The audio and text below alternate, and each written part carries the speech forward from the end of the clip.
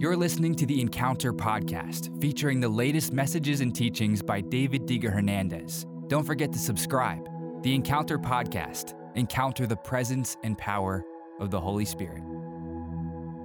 I want to share with you right now 3 different things I've learned about the voice of the Holy Spirit. So let's take a look at number 1, and number 1 is actually quite surprising to many believers who hear it for the first time.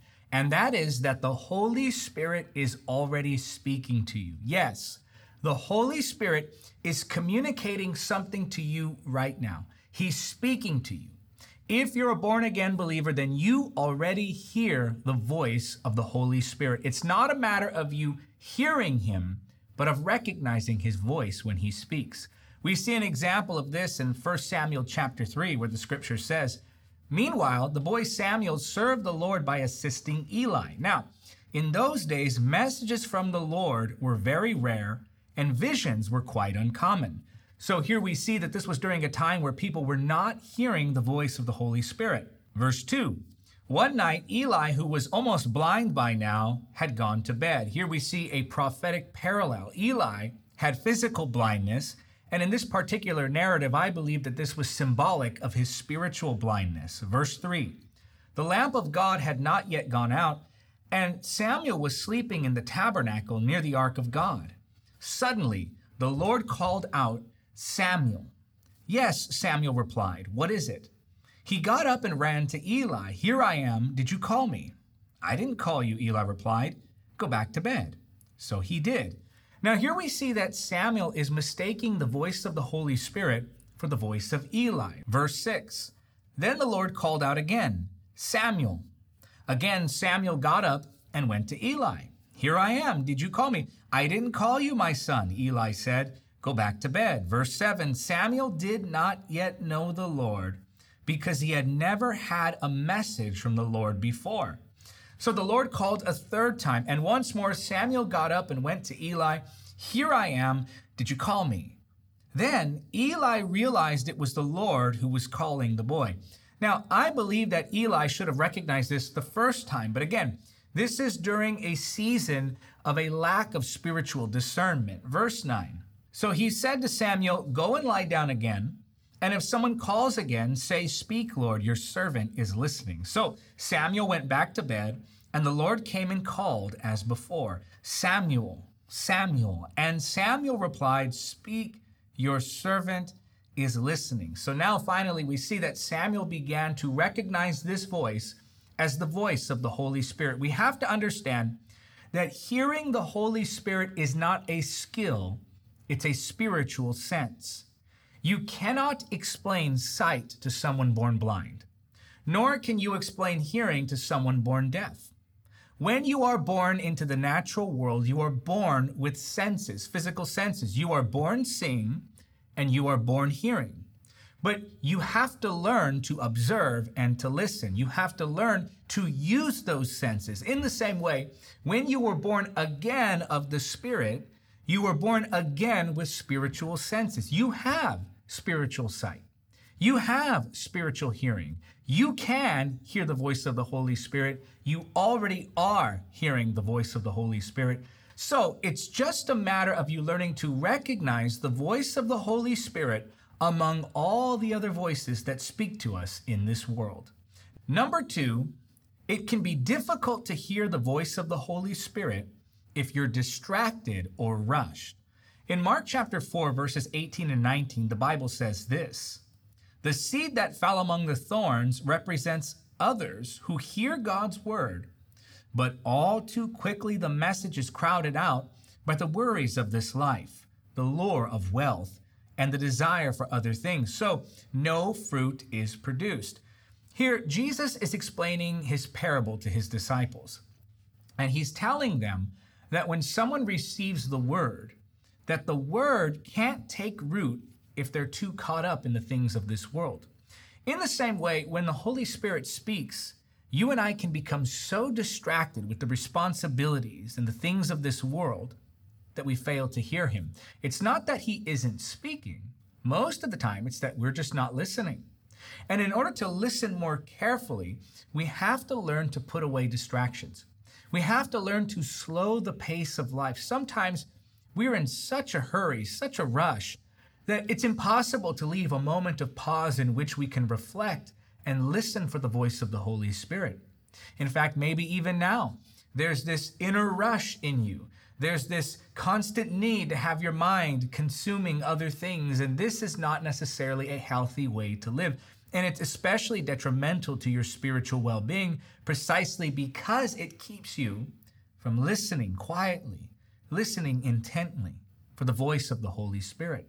He is speaking, and it's very difficult to recognize his voice when we're rushed, when we're consumed with fear, when we're pulled away by the lure of wealth, when we're pulled away by the lure of responsibilities and burdens and worries and all of the things that life throws at us.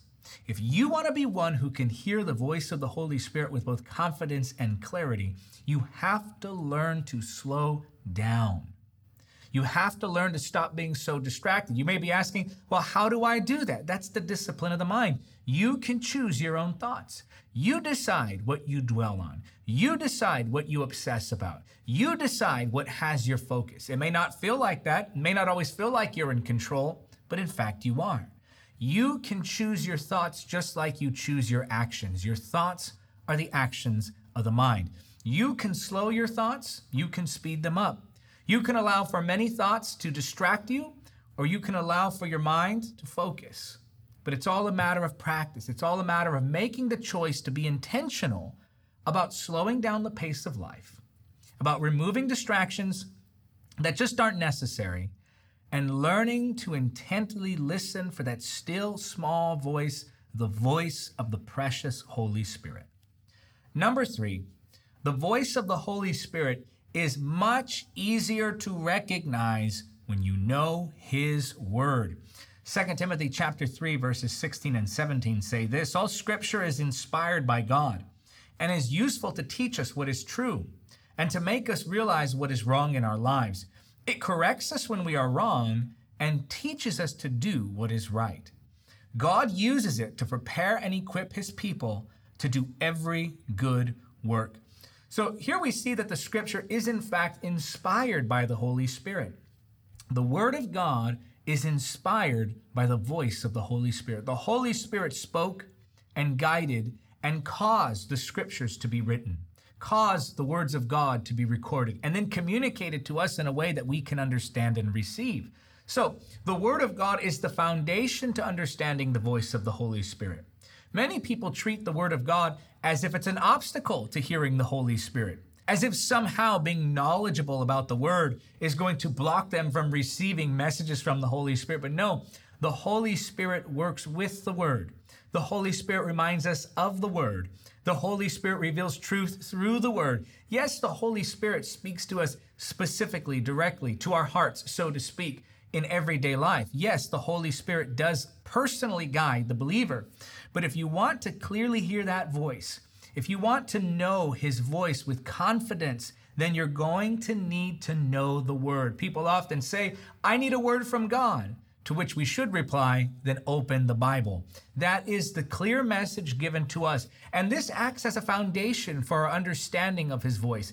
This acts as a tool that sharpens our spiritual hearing. When you know the word, you are more familiar with the voice of the Holy Spirit. And in becoming more familiar with the voice of the Holy Spirit, you can more easily recognize the voice of the Holy Spirit amidst all the other voices that speak to you and that try for your attention.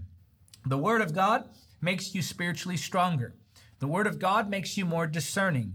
The Word of God shaves away all of those areas of your life that you're not like Christ, and it molds you into the image of Jesus. It causes you to become more like him.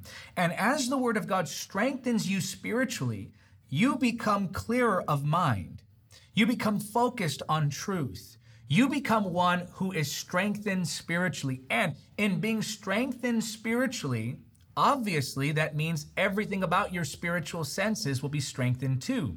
So if you become spiritually stronger, spiritually more aware, then of course you're going to start hearing with more clarity. But that all begins with the word. No, the word is not a hindrance to hearing the Holy Spirit. It is the foundation of our understanding of his nature and his ways and his voice. It is in knowing the word that we become familiar with the voice of the Holy Spirit. So, know that the Holy Spirit, number one, is already speaking to you.